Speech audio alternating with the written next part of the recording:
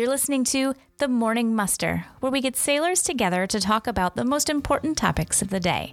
So grab a cup of hot chai. Or a coffee. I'm Teresa Carey. And I'm Ben Carey. This podcast is produced by Morse Alpha.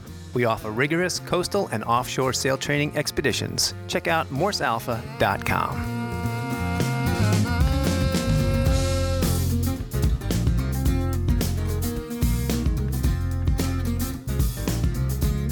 We still have a few spots left in our interactive webinar series called Head Up for women and non-binary sailors. We started hosting this series last winter and had a blast. We limit the number of participants so we can keep it intimate and personal. There are 5 sessions. At the end of the course, there's a happy hour to talk sailing with other inspiring sailors. Visit morsealpha.com to find out more and to sign up. We also have one berth available on the Newfoundland to Rockland leg. That's 850 nautical miles of rugged ocean sailing. This is going to probably be a challenging trip with some fog and upwind sailing. There's also a couple of bunks left on the Monhegan race expedition. That'll be coastal training, plus the overnight 141 nautical mile race to Monhegan Island and then back to Portland, Maine. So check out morsealpha.com for details on both of those expeditions. Yeah, let's just go ahead and get started. Welcome to the podcast. Thanks for joining us. We have the crew here from the Morse Alpha 219 expedition. I just want to ask you guys to introduce yourself. I'm going to go right down the row. Brandon, will you start? I'm Brandon Fox, and I'm from Richmond, Virginia. Brandon, why did you join the expedition? I felt like I needed some real sailing skills. I had taken another nameless course, which was really just geared toward passing tests and getting stickers. And I had taken one of your guys' courses at Cruisers University, and it always stuck in my mind. And then you had the podcast, and it was something I'd been wanting to do for a long time. I was really, really scared to do it because we were gonna potentially run into bad weather, and there's lots of rocks in Maine, and then doing a night sail. But I just sort of jumped off a cliff and decided to do it. And then I talked my husband into coming with me. And it sounds like the parachute deployed. And it worked out. I'm alive. And I mean, my mental health is okay. Today. Oh, today. And we're still married. And we're still married. Chris, can you introduce yourself? Yes, Chris. I'm Brandon's husband.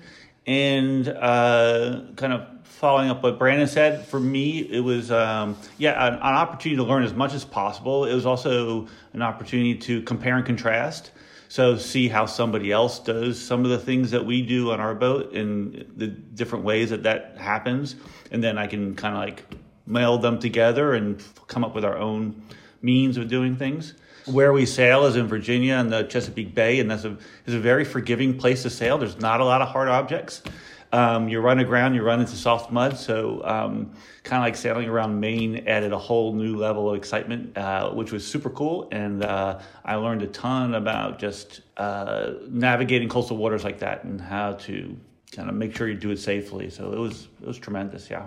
Thank you. It was also a boat that was the same age as our boat. Very similar boat. That was really, really important because you learn on a new boat and you come back to your old boat and you're like, I have no idea how. I mean, you're supposed to get a greater comprehension, but I didn't. And it was really great to be on a boat that was similar. Thank you. Angela, can you introduce yourself? I'm Angela McIntyre. I live in Rockland, Maine. I was the mate on the trip, and I was just there to soak in the paycheck. I'm glad I did. No, but I'd done a lot of coastal sailing in Maine, but taken a little break for a few years and was really ready to get out there again. And I'd heard such wonderful things about Ben and Teresa's program from their previous employees. And so I was really, really happy to sign up for the trip and help out. It was a great experience. Mm-hmm. Daphne. Hi, I'm Daphne. Hey. That's it. No. Daphne Douglas, and I joined the trip because you called and said, hey, do you want to go on this trip? Yes, but you signed up. Yeah, I mean, I tried. You were on the wait list. Right. Mm-hmm.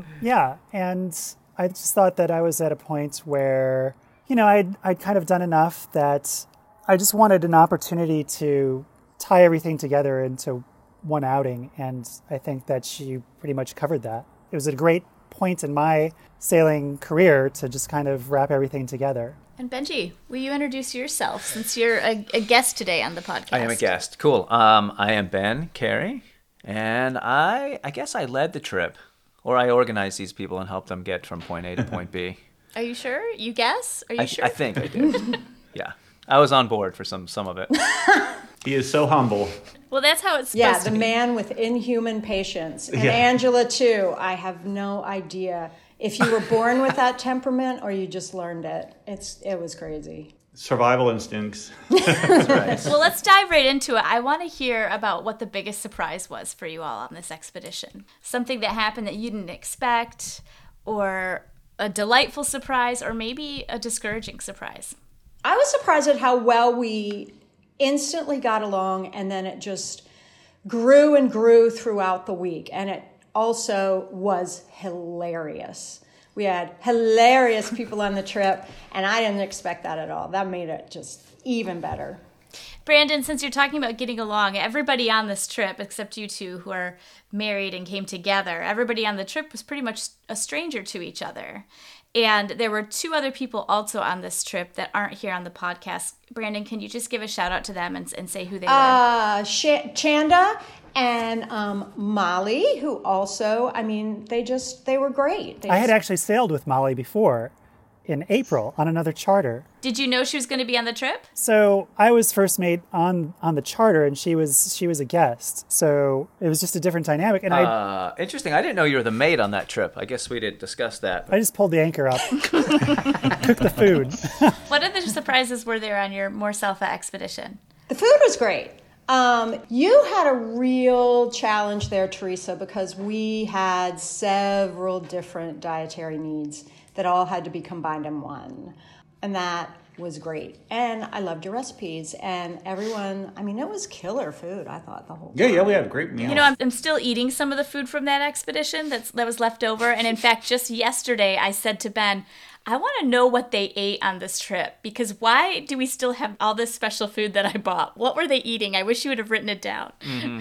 I think we could probably recreate it. Everybody could remember. Yeah. Angela, I could remember. as the mate on the expedition, and also your first time working for More Salfa expeditions, were there any surprises for you? I think I was really, overall, approaching the program, I was just surprised and delighted at how organized it was. I love organization, so that was a great surprise to stumble upon. It made it really easy to relax into the trip and really focus on teaching and experiencing the trip without having to worry about all those details. So for me, the organization and preparation that you guys do for the trip, and I think Teresa, it's probably a lot of you, that was stellar. I was also just surprised also at the camaraderie that developed so fast with a small group of random adults, and how fun it was. I had a lot more fun than I thought I would. I thought it was going to be drudgery, and it wasn't. You are a mercenary. Angela, come on, face it. Mercenary. Daphne, what was the best surprise for you? Well, every time you step onto a boat, it's like a different situation. And I was saying, like, my whole goal was just to not be on the do not invite back list. Did she pass, Ben? Did she pass? She's on the invite back list. Great. Yeah, she's definitely. We'll have you back on a short trip.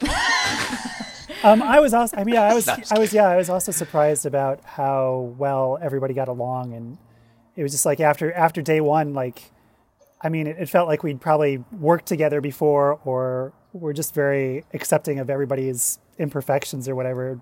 Nobody really bothered anybody, I think. So do you guys think that, everybody mentioned the camaraderie, do you think there should be a reunion expedition next year? Actually, I do. Yeah. I would love that. I would do it. Maybe Newfoundland? All the way to Lord. Newfoundland? Yeah. Yes. But Brandon, I wanted to come back to you because you wanted to mention something about organization, to kind of go back to that conversation. Yeah, that was really important to me, to have everybody was assigned a different job, and then it shifted every day, so you learn something entirely different. It's stuff we can take to our own boat and make trips easier and check on things in a really consistent way. And I loved that we just whip through and clean the boat at the very end, which is not anything we ever do. We just step off and leave and wait until we don't do the floors or anything.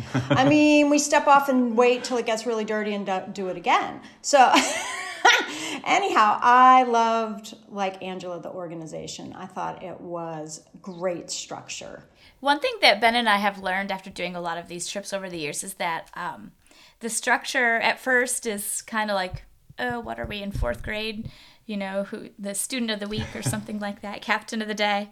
But then it's really becomes essential when things get rough. And inevitably, on a more Salfa course, there will be a day where things are really challenging. Maybe we should talk about that day. You guys had at least one bad weather day. I was home watching the weather, paying attention, and I was like wondering what y'all were doing out there. So how did that day go for you? It evolved, I guess, in a way that I wasn't quite expecting. Slowly the fog rolled in. We lost a lot of visibility. We had to rely on our dead reckoning and the charts, and then we hit some open water, and then the waves came in, and then the wind picked up. So it kind of escalated throughout the day, which I think for me it was good because we just like left Anchorage into those conditions. I would have been a little freaked out, but because we gradually went into it, and Ben and Angelo just kind of like rolled with it. I'm like, okay, they're cool with it, so I guess I'm cool with it. It's kind of like being on an airplane and you look at the stewards on the plane to see if they're nervous. I should be nervous. But with Ben and Angela, I was like, all right, they're cool, so I guess we're cool. So, waves and fog, we'll just kind of keep going. And that structure that we were just talking about helps also. It kind of gives you something to, when you're really not sure what to do, you just go back to it, and that kind of gives you something to hold on to and follow. It's like, all right, not sure what's going on here, but I got my job. I'm going to do my job, and then it'll all be good. But it was great. It was beautiful. The fog was beautiful. The wind was beautiful. The boat performed so well. I was really pleased with how the boat sailed. This is the bad day you're talking about. This is the bad weather day. It was beautiful. I want to jump in here and ask you to expand on something there. Well, as far as Angela and Ben being okay with that, they've sailed in Maine for years and years and years, and Maine is notorious for thick fog and then bright sunny day alternating back and forth and just rolling in and rolling out. And so you mentioned that you focused on the dead reckoning and the charts. Well, a lot of people in this community, in the yachting community, would turn right to their chart plotter, or maybe their chart plotter was already on or is always on. But at More Salfa, we don't have a chart plotter on board all the time. We might turn it on the very last day because obviously you need to learn to use it because it is such a great tool to have, and most people do have it nowadays. But how did you feel about being expected to navigate in the fog with just a paper chart and a compass? Well, for me, that was precisely why I was there. And what did it do? Did it meet your expectations? What did it do for you? Yeah, I've got to get some more laminated charts for Isadora, my boat, Isadora. So, yeah, I'm going to go out and get a wax pencil.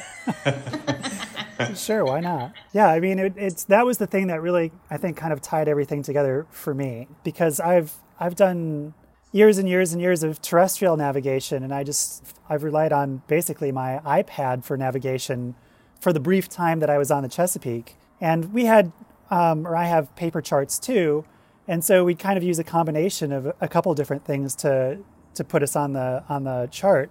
But if I didn't have the iPad, if I didn't have a GPS or something, it really kind of put the imperative where it needed to be. You guys did something really amazing and really challenging by navigating in the fog like that. The example that I can think of for someone who's never navigated in the fog is, imagine driving down the highway and then closing your eyes for 5 seconds. Don't do it for real. Just imagine it. Just imagine driving down the highway, closing your eyes for 5 legitimate full seconds. What could happen? It could be a disaster. It's the same with navigating in the fog. If you're not on top of it, or you get, you plot your course slightly off, or you're not following your steering by the compass, and you do that for, sailboats move a little bit slower than cars, but in Maine there are so many hazards out here that if you're off course or not on top of your navigation for a minute, a degree, or something, it could lead to a collision with a rock or shore or something like that. What was really a nice moment for me and all that, and kind of again reinforcing and giving me some reassurance, was we were navigating. It was blind; we couldn't see anything, and then people were on watch, looking out, and there it was. This green can looms out of the fog, just like we planned it to, and it's like, oh yeah, we just did that. That it works, And to see that, it's like, we're now at this point, and we, would have to change course or something. But that reassurance and that confirmation that what we were doing at the time was working. Mm-hmm. Most of the time when I picture fog, it's on a still day and not much wind. But you guys had fog and wind at the same time, didn't you? Yeah. Yeah, I think it was windy in the morning. Did it calm down in the afternoon as the fog rolled in? No, I remember it picking up, especially when we were coming down the fjord. It was blowing hard, and we were rocking and rolling. Oh, yeah. Yeah, it was good sailing. That was great sailing. Yeah. That's really challenging. Yeah, it often funnels right in there. It's a great spot for wind. I just want to say something about Angela and Ben. I was really scared of the fog, and they were so kind to me, and they let me step back and just deal with it, and everybody else took over and worked together, and I mean, I didn't die at the end of the day like I thought. I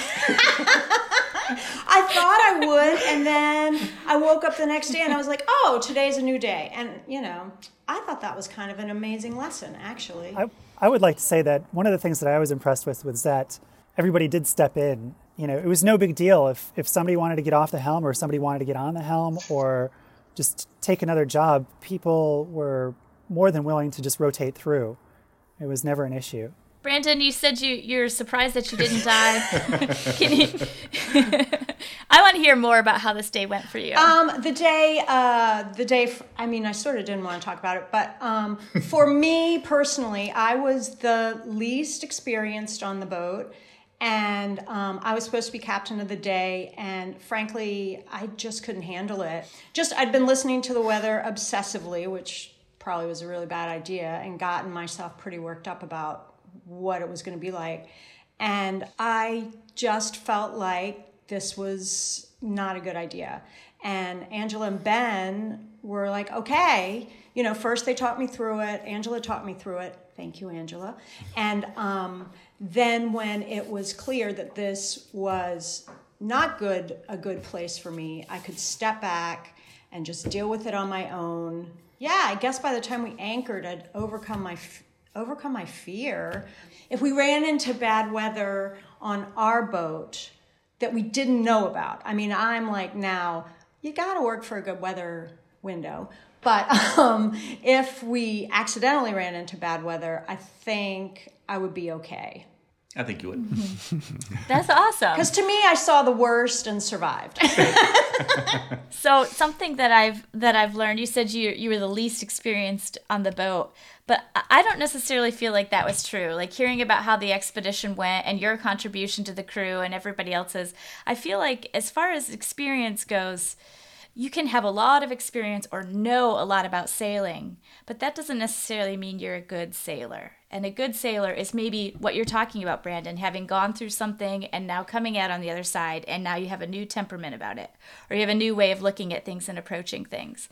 And that's where the experience comes from. So you could be a rookie and only sail one more self-expedition or one summer or something and far exceed someone who's been sailing in fair weather for a few hours every Wednesday night for years and years. That's and really years. lovely of you to say.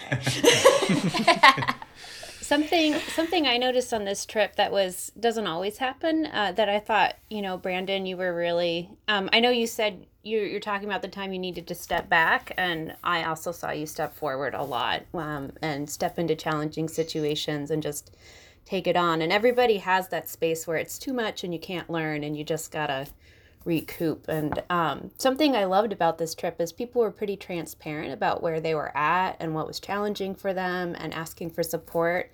And that doesn't always happen on a boat trip. And actually, I think that's actually very dangerous when people don't talk about where they're at and when they feel insecure or when they need help. So just seeing the crew all kind of talk to each other about how they need support, and myself included, it was my first trip, so I had to say what I had and hadn't done before.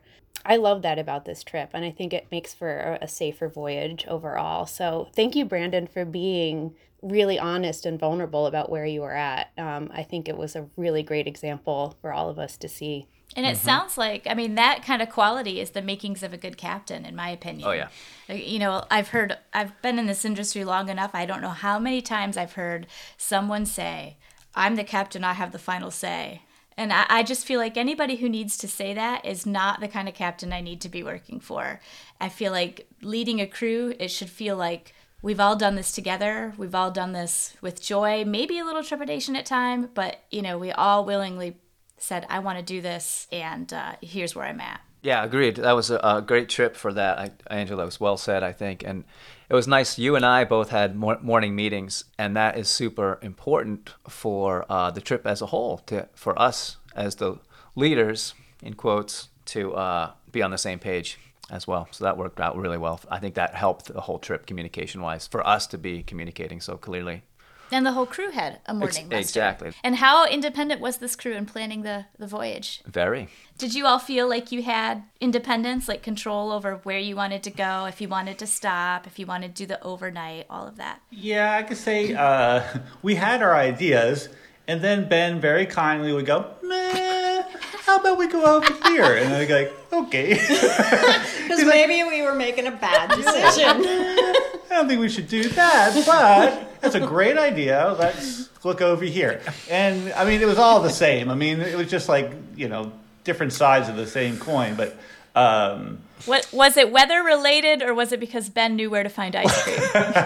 Well, there was some of that, but I mean, he kind of had an idea where, you know, how far can we get in a day and what our expectations were. So, you know, I think we averaged about 30 miles to 40 miles a day from one anchorage to the next, but, you know, how to get there safely and easily. I think that's where Ben stepped in and said, you know, well, we'll go through this passage here, or we'll follow this channel through here up until we get to this opening, or, you know, there was some things that influenced that I wasn't aware of just because of my lack of knowledge of the area. Yeah, local knowledge. That was really important. And plus timing, you know, we're trying to meet certain goals throughout the course, so, you know, Ben kind of steered us to make sure that we met those.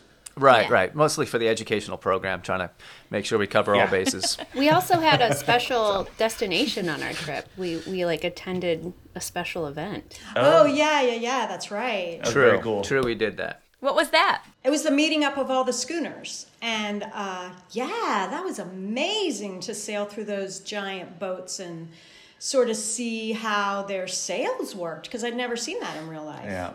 And just watch them all come in and then anchor, and that was, it was beautiful. It was very majestic, actually. It's a beautiful, very unique thing about Mid-Coast Maine is all those schooners. So we talked about your most challenging day. When you guys came off the boat, the first thing I noticed was a lot of laughter. Everybody just was so full of joy. So I want to hear the funniest moments, and I'll just put the caveat out there. It is okay to talk about poop. Because on any expedition, I know that conversation comes up. Well, I didn't poop the whole trip, so. Daphne, that's not true. You told us every time you pooped. I know. I was very happy, very proud. You kept us updated. I don't know how it happened, but we would be talking about knots and end up talking about poop. It was just one of those things that was just like, we would digress. And it'd be like, hold on a minute. But the funniest moments. Let's hear about what did you put in the logbook at the end of the day for the highlights and the funniest moments? Well, Ben, what was the funniest moment for you? Because I know we had one night where everybody was tired and got insanely punchy, and I was like falling off the seat laughing. So I'm curious about your point of view on that. It's all a blur now. Yeah, I pretty much try to forget the trips right after they're done, as quick as possible. So all I remember is just giggling the entire trip. So it's hard to really pinpoint one thing. So, you know, we got to a point where we were just tacking back and forth up some sound, and I don't know what happened. Like I went below for something, or I was just eating my meal, taking pictures or whatever. But I was like, at some point I was like, wow, we've got to be almost to the top of this fjord by now. And then I realized we were going completely back the way we came. And I was like, when did the boat turn around? Like, how did I not notice this? And I felt like such an idiot for, like, how did I not realize the boat was going like 180 from where it was before? But, you know, it was foggy out. I didn't have access to a compass, and you can't see the sun or anything. So you didn't really notice that anything had changed by the landscape. It's just all steep topography on either side. So I know, you came up and you're like, wow, this fjord is really long. And then after Somme Sound, that's when you guys did your overnight to get back towards Rockland. How did that go? That was so surreal. When we were outside, out past any sighting of land, the sun was setting, the water was this like smooth, ripply mercury that was just shimmering purples and pinks, and you almost kind of like lost the horizon. The water and the sky melded together, and it was just majestic. It was an amazing experience. I mean, I was scared of it originally, and it's really was spectacular. Yeah. I mean, I would rate it right up there with one of my great experiences. Yeah. Yeah, it was a lovely night that night. I had a lot of difficulty Good weather. sleeping. That was kind of the entire trip. And I don't really know if there was any specific, it was probably because I was drinking a lot of coffee too. And coffee usually really screws up my schedule if I drink a lot of it. But yeah, I was having trouble sleeping. So I was pretty fatigued when I was on deck for my watch. And I just remember saying something like, oh, I was so tired. And Angela has such a gracious way of putting things. And she was like, a unique level of fatigue was experienced. Yeah, pretty much. And so what did you guys think of sailing in Maine? For me, I think Maine is such a really special place to sail.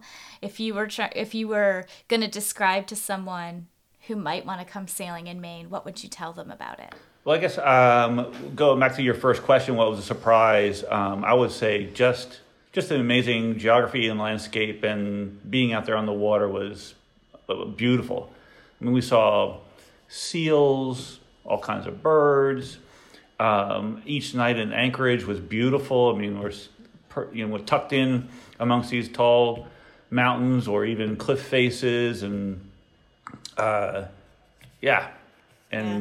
temperature was perfect that time of year. So yeah, I mean, I've completely and utterly fallen in love with the state of Maine. You know, it's challenging, but you just see things in a way that you can't see them hiking or, driving around. I'm surprised you didn't mention the lobster pot. Oh my God. We're from the Chesapeake Bay, and there's lots of crab pots.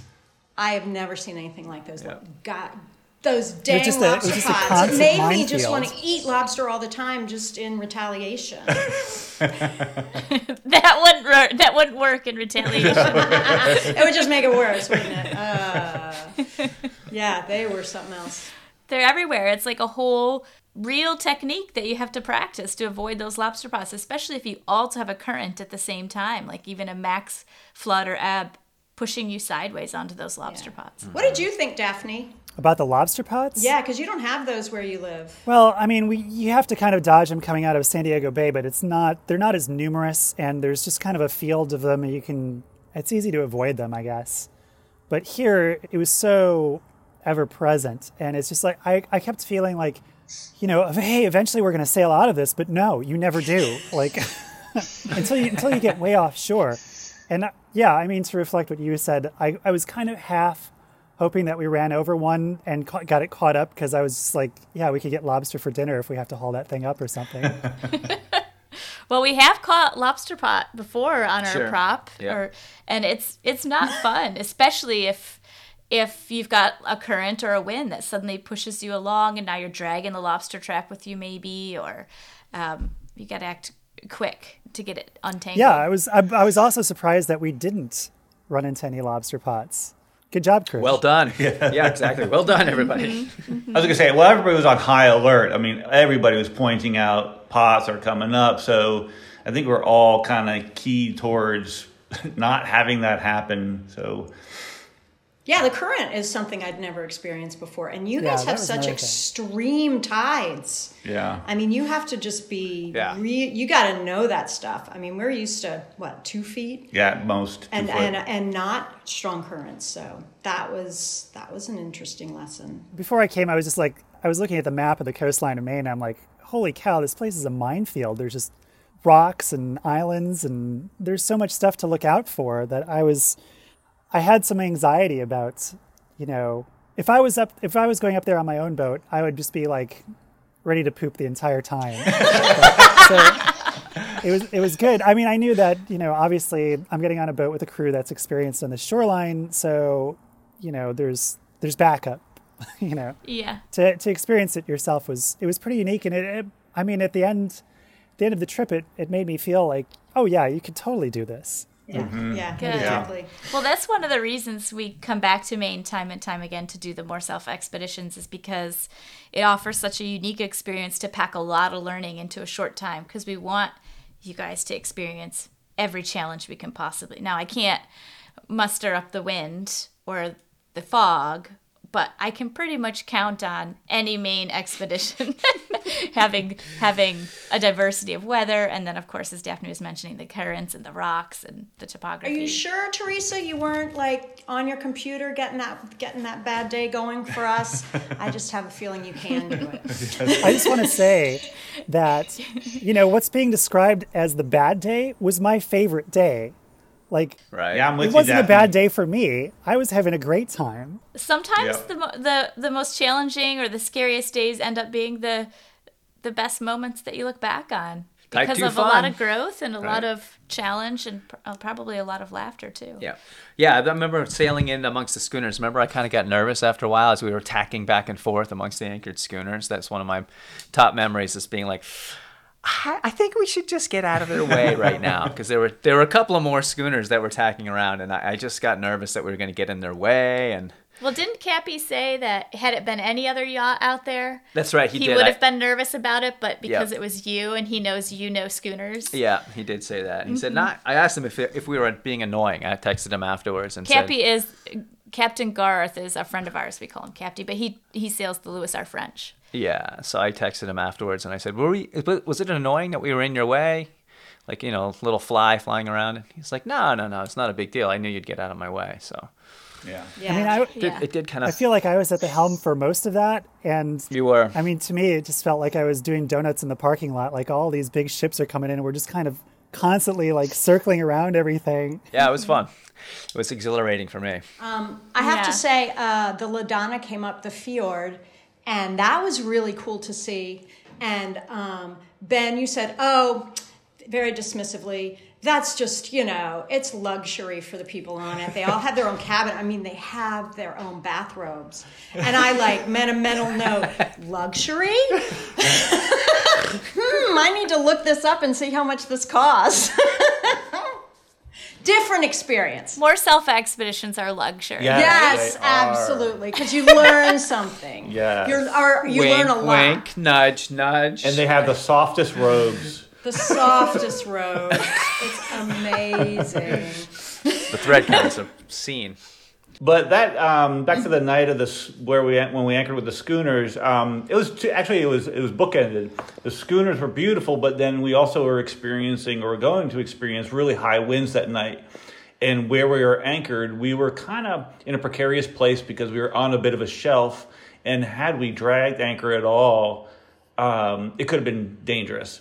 So that's the night we set up watches. So at about 1:00 in the morning, Ben initiated the watch, and we rotated through that. And I thought that was a great experience about going back to that structure. So the watch was nicely structured. Everybody knew exactly what they're supposed to do, and you just followed these sequences. When do you wake Ben or Angela up, get them up and so we made it through. We didn't drag anchor, but it was nice to see how that process actually works and walk it through and be a part of it, which was really, really great. Really valuable. Were you guys given any tasks to do during anchor watch? Oh yeah, we had a couple points to keep sighting to make sure that we weren't dragging anchor. Actually, when I came up on my watch, it was just kind of pre-dawn, and I think one of those was probably a home on shore or something. And I don't know if they had some kind of auto dimming feature in their house, but when I got up, it was really bright. And throughout my just like 45-minute shift, those lights started to dim down. And I was like, is that really it? Am I looking at it still? And then there was some traffic at the other end. I guess there were like maybe 3 lights on the far shore, and we were looking at the third, like the furthest one towards the end of the shore. But there was also a bridge in the distance, or a road or something. And occasionally there were headlights, and that would drown out the other lights on shore.